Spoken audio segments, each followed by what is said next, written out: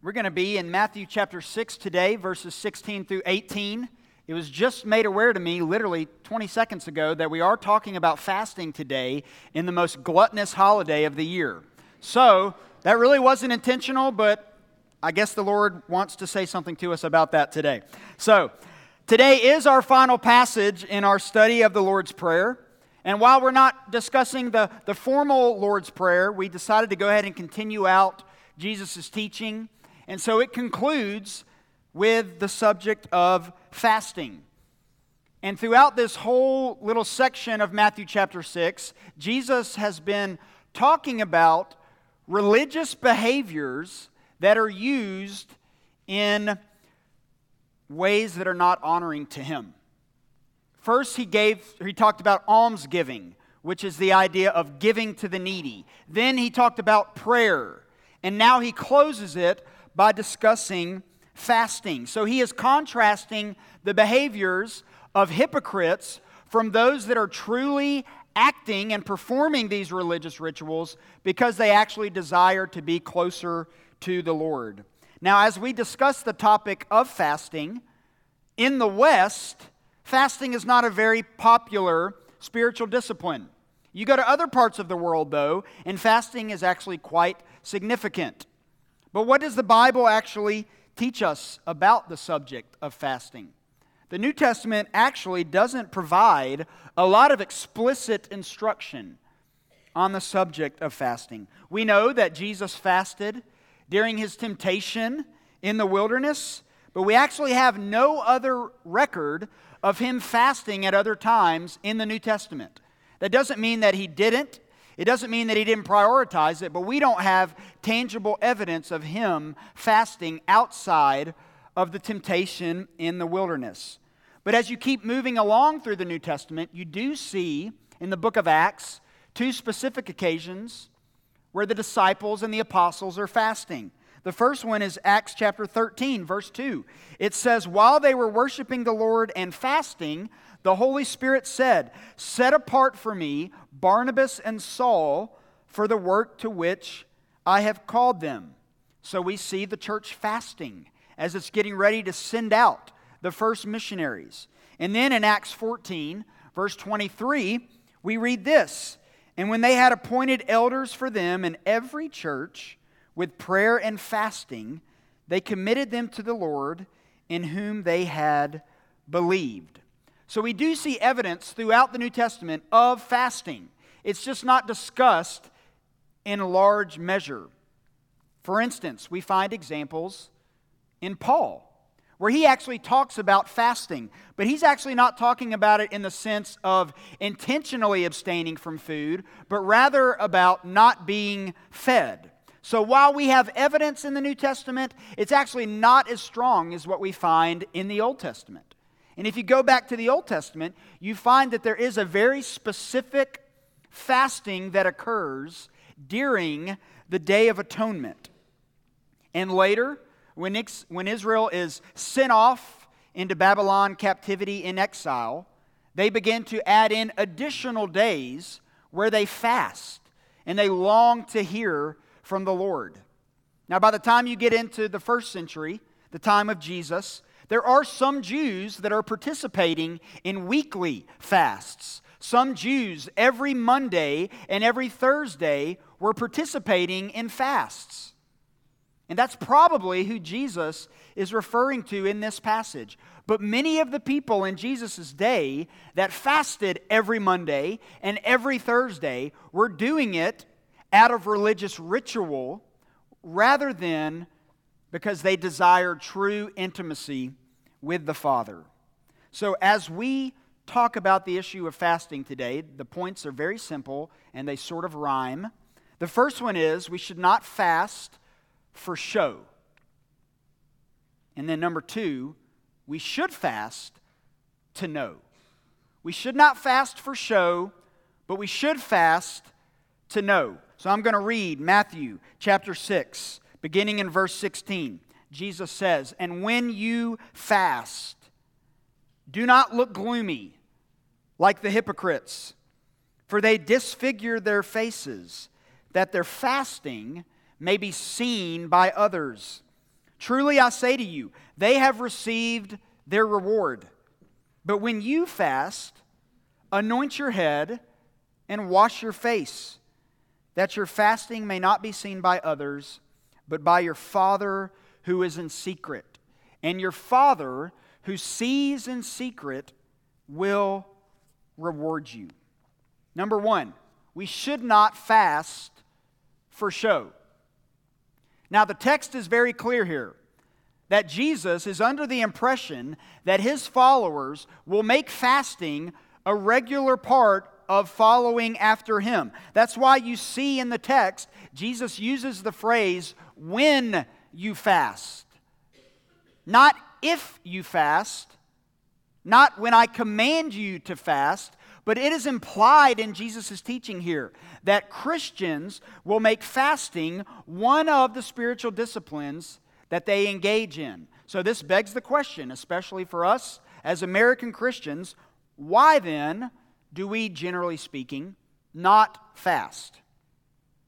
Is it a regular spiritual discipline in your life? And I have one reason why I think we don't. And I think, if we're being honest, we really love food in America.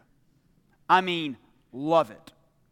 I'm not ashamed to tell you that at some points I get to the end of my day and the only thing that I'm looking forward to is that glass of chocolate milk or that sleeve of Oreos. It's the highlight of my day. And that's not a good thing. That actually shows you that at times food can become a god. It can become the thing that we want and think about, and it consumes us more than anything else. When Paul is teaching in Philippians chapter 3, when he's describing those enemies of Christ, he says their God is their belly. So brothers and sisters, let's be real. As American Christians, many times our God is our belly. What keeps us going is the food that we eat. What wakes us up in the morning is that breakfast that we're about to eat. So often, we find our identity and our happiness far too often in the things that we eat. But in spite of our love for food, the text does indicate that fasting should be a practice that God's people use to enhance their intimacy with the Lord. But Jesus has strong words for the people that he's teaching in this passage. He points out that there are actually hypocrites that exist that were basically showing off their fasting. They were looking gloomy. They were looking disfigured. Now, no doubt, fasting can cause us to have a physical reaction. But many of these hypocrites were playing it up big time. They wanted people to see them looking miserable and gloomy with disfigured faces. And they wanted people to see it because they wanted them to look at them and say, "Look how spiritual I am." They wanted to be seen by others. They wanted others to be impressed by their piety and their holiness. Now, in the context of this passage, the issue is fasting. But we addressed earlier that prayer can be used as another way to show off our spirituality. Whether it be fasting, whether it be prayer, any spiritual discipline can be used in a way to actually make people be impressed with us. We all know people who show up even at church on Sunday for the mere purpose of other people seeing them at church. This happened in Jesus' day, and it happens in 2022. My wife went to Samford, and one of the funniest things that she ever told me about her time at Samford was that many times people on Sunday, they would meet for lunch in the cafeteria, but many would go and get dressed up to go to lunch in the cafeteria. They had not gone to church, but they wanted to give the appearance to everyone in the cafeteria that they just got done with church. So I'm not just picking on Samford. This happens in churches all across America. Some of you came to church today possibly just so that you would be dressed up when you go to lunch so that others could see that you went to church. That's human nature. We all fall for those types of things. We all are guilty at times of performing spiritual disciplines, not with the intent of actually desiring intimacy with God, but for pleasing man. And we have to guard our hearts against that. Some show up just to please a spouse. Some show up just to please their parents or their grandparents. Now, I want to say this. In spite of those who show up for the wrong reason or participate in spiritual disciplines for the wrong reason, there is one thing I know to be true. God's Word can still work through that. I love Isaiah teaching us in chapter 55. He says, "For as the rain and the snow come down from heaven and do not return there, but water the earth, making it bring forth and sprout, giving seed to the sower and bread to the eater, so shall my word be that goes out from my mouth. It shall not return to me empty, but it shall accomplish that for which I purpose, and shall succeed in the thing for which I sent it." Weary parents in the room who are fighting battles with their kids every week about going to church, remember these verses. Every time your child hears the Word of God proclaimed, it does not return empty, and it will accomplish that for which God purposes. Weary husbands, weary wives who drag their unbelieving spouse to church every single week, even though they care nothing about the preaching of God's Word or the singing of God's people, God's Word can still work. So don't give up. Keep bringing your spouse to church. Keep bringing your children to church. God can work in spite of our impure motives. Now, I know what some of you are thinking. Isn't the point of what Jesus is teaching here guarding against doing things with the wrong motive? You're correct. He is teaching that. But the wrong intentions or wrong motives that we can bring to fasting, to prayer, to church attendance, or Bible reading are not reasons to stop engaging in those disciplines. Do you see Jesus in this text telling the hypocrites to stop fasting? He doesn't tell them to stop fasting. He's challenging them to make sure that they do it with the right motive. No, the act of fasting is a good thing. Reading the Bible is a good thing. Don't stop doing it because your motives aren't pure. Allow the Holy Spirit to change your motives as you read the Word of God. Prayer is a good thing. Don't stop doing it because you don't have the right motives. Allow the Holy Spirit to change your heart as you go through the spiritual discipline of praying. Going to church is a good thing. And if you don't want to be here, allow the Holy Spirit to change your heart as you gather with God's people every week. So in my opinion, it's never a good idea to stop doing the things that you know are helpful for you, even if your motive is impure. Because in reality, brothers and sisters, all of our motives are impure in some sense. Because we are full of sin and wickedness. When my alarm goes off every morning at 5 o'clock to go to the gym, I hate it. I don't want to get up. It would be so much easier to slam it shut. But I have a fellow church member who's there every morning throwing up 500 pounds on the bench press. And so I have to make sure that I hold him accountable. Right?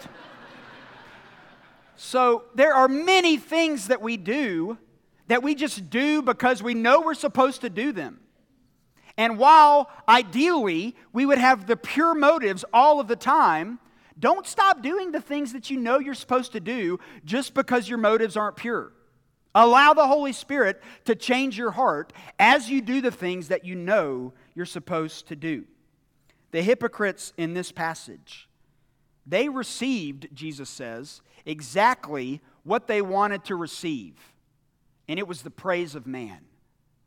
When they looked gloomy, when they had these faces that were disfigured, the only reason they did that was so that man would look at them and say, wow, that person is super impressive. That person is super spiritual. But we know that the praise of man is always fleeting.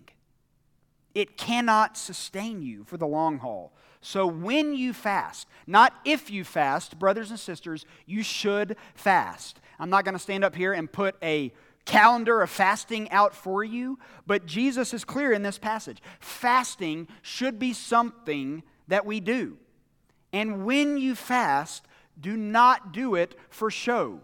No one really needs to know that you're fasting. Just do it. Because the whole point of why you're doing it is to enhance your relationship with God. It's not really for anyone else to know about. So when you fast, do not fast for show, but when you fast, fast to know. When we fast, we should do so because we depend on God, not food, for our sustenance daily. Now, I think we have to be careful with any spiritual discipline, fasting included, that we do not look at fasting as some type of magical spiritual discipline for God to give us what we're asking for. For example, Ian Murray's a historian. He's written a lot through the years. He wrote a book some years ago called Revival and Revivalism. And in that book, what he's doing is he's tracing the difference between the First Great Awakening and the Second Great Awakening in America. The First Great Awakening took place roughly between the years 1735, 1740. You know about it. Jonathan Edwards, George Whitefield. The Spirit of God broke out in a very, very powerful way. The First Great Awakening was characterized by preaching on the holiness of God, the severity and the gravity of man's sin, man's enslavement to sin, and the need for the Holy Spirit to bring new life. This movement, Murray says, was a true revival, which God brought about, causing evangelism to bear great fruit. Thus, he says, revival is a gift of God brought about through the abundance of His grace towards us. But we know that there was also a Second Great Awakening. And this Great Awakening was a little different. Roughly around the 1820s, a shift happened within American evangelicalism. The first shift, he says, was a doctrinal shift, where conversion became more about a person's decision to repent and believe instead of the Holy Spirit awakening within that person a desire to repent and believe. That doctrinal shift, he said, was man-centered rather than God-centered. And you know what started to happen as a result? Pastors began to come up with ways to manufacture people coming to faith in Christ. The most famous example of this, you know, is the anxious bench or the anxious seat that was used by Charles Finney, where people could go and sit in the service who were contemplating their spiritual condition. So pastors began, in a sense, to manipulate conversions. And this was very much man-centered. Here's the problem with that. And by the way, that's what Murray calls revivalism.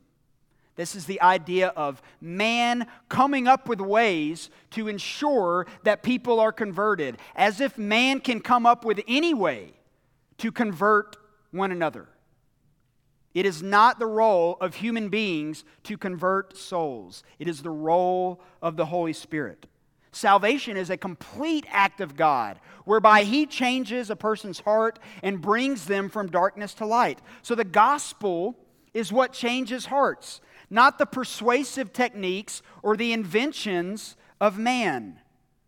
And if we're not careful, we can view fasting, we can view Bible reading, we can view anything as the thing that will ensure that someone comes to faith in Christ. If we only played these certain songs in worship, that would guarantee that people would come to faith in Christ. If we only all dressed casually to church, that would ensure that thousands and thousands of people will come to faith in Christ. I'm not against fasting. I'm not against new songs. I'm not against wearing jeans. But we always have to remember what moves people from darkness to life is the Holy Spirit. Through His Word. So I guess I should take that back. Bible reading, yes, would actually change hearts. The Reformers used to talk about, and some still do, the ordinary means of grace. That is, what actually changes people's hearts. It's the Bible. It's baptism. It's celebrating the Lord's Supper. It's the proclamation week in and week out of God's Word. Those are the ordinary means of grace by which God transfers people from the kingdom of darkness to the kingdom of light. That should cause you, brothers and sisters, to just take a deep breath and realize that you are not responsible for the growth of Christ's church. So we make this the main character of the service every single week. And we allow God's Word to speak to us as we read it, as we sing it, as we pray it. Because what do lost people really need? They need the Word of God. That's what changes hearts. And for many people in the Second Great Awakening here in America, it became to be about everything else. And the Word of God became a secondary part of the worship service. It began to be more about manipulation and emotionalism rather than just presenting God's Word and faithfully teaching it week in and week out. And fasting can be sometimes that magical discipline that we think that if everyone fasted 40 days and 40 nights, then God's Spirit would pour out on America. It might, but it also might not. No spiritual discipline is the silver bullet for God working in His church. If the Lord leads you to fast for a day, by all means, fast. If He leads you to fast for 40 days, by all means, fast. But don't assume that because you engage in fasting or any spiritual discipline, that automatically means God will answer our prayers the way that we want Him to answer them. Fast because you desire God. Fast because you want intimacy with Him. Jesus says that when you fast, anoint your head and wash your face. These were regular cosmetic practices that everyone in the first century participated in. And by the way, you should participate in regularly washing your face as well. Jesus is teaching His followers that when you fast, you should not try to act differently or look differently than other people. The goal is not to be seen or to be noticed by others as you practice that discipline. Because you know what the reward for fasting is? God. That's the reward for fasting. When you are hungry, when you are thirsty, and all of your mind is turned towards that food or that drink, in fasting, your mind now turns to God and His provision for you and what He has done for you. So instead of focusing on that next meal for temporary satisfaction from hunger, the reward in fasting is feasting on the intimacy that we as Christians can have with God. So why should we fast? The first answer is very easy, because Jesus assumes that we will. The gospel, though, should compel us to fast. Everyone in this room that is in Christ today has been given direct access to God. And fasting is a way to enhance, in a sense, that access to Him. While Jesus was dying on the cross for the sins of His people, enduring pain and insults and heartache, he cried out to his Father, and he said, my God, why have you forsaken me?" Jesus was forsaken and abandoned by his Father because of our sins. Our sins were transferred to him on the cross, and he experienced the full wrath of God in our place. His forsakenness on the cross is what gives us, all followers of Christ, access to God. While we abstain from food and drink in order to enhance intimacy with the Father, Jesus lost all intimacy with his Father on the cross. He abandoned intimacy so that you and I, if we're in Christ and have repented of our sin and believed in faith, could have direct access and intimacy with the Father. Thus, when we practice fasting, it should lead us to remember what Christ endured on our behalf. When we hunger and thirst for food and drink, we remember that our physical needs pale in comparison to the physical torture that Jesus endured for our behalf, in our place for our sins. So fasting should lead us to meditate on the truths of the gospel. And as we approach this season of Thanksgiving, may our hearts and minds be focused on the wonder of salvation through Jesus Christ. And if you're here today, you have never received, by God's grace through faith, a relationship with Christ Jesus, I invite you to receive it today. Turn from your sin. Come to Christ. Believe in faith in the finished work of his Son on the cross for your salvation. Let's pray.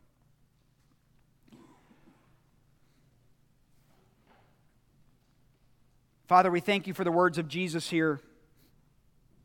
I want to ask your forgiveness in my own life when I have participated in spiritual disciplines with impure motives and with wrong intentions. As sinful human beings, we're prone to do that.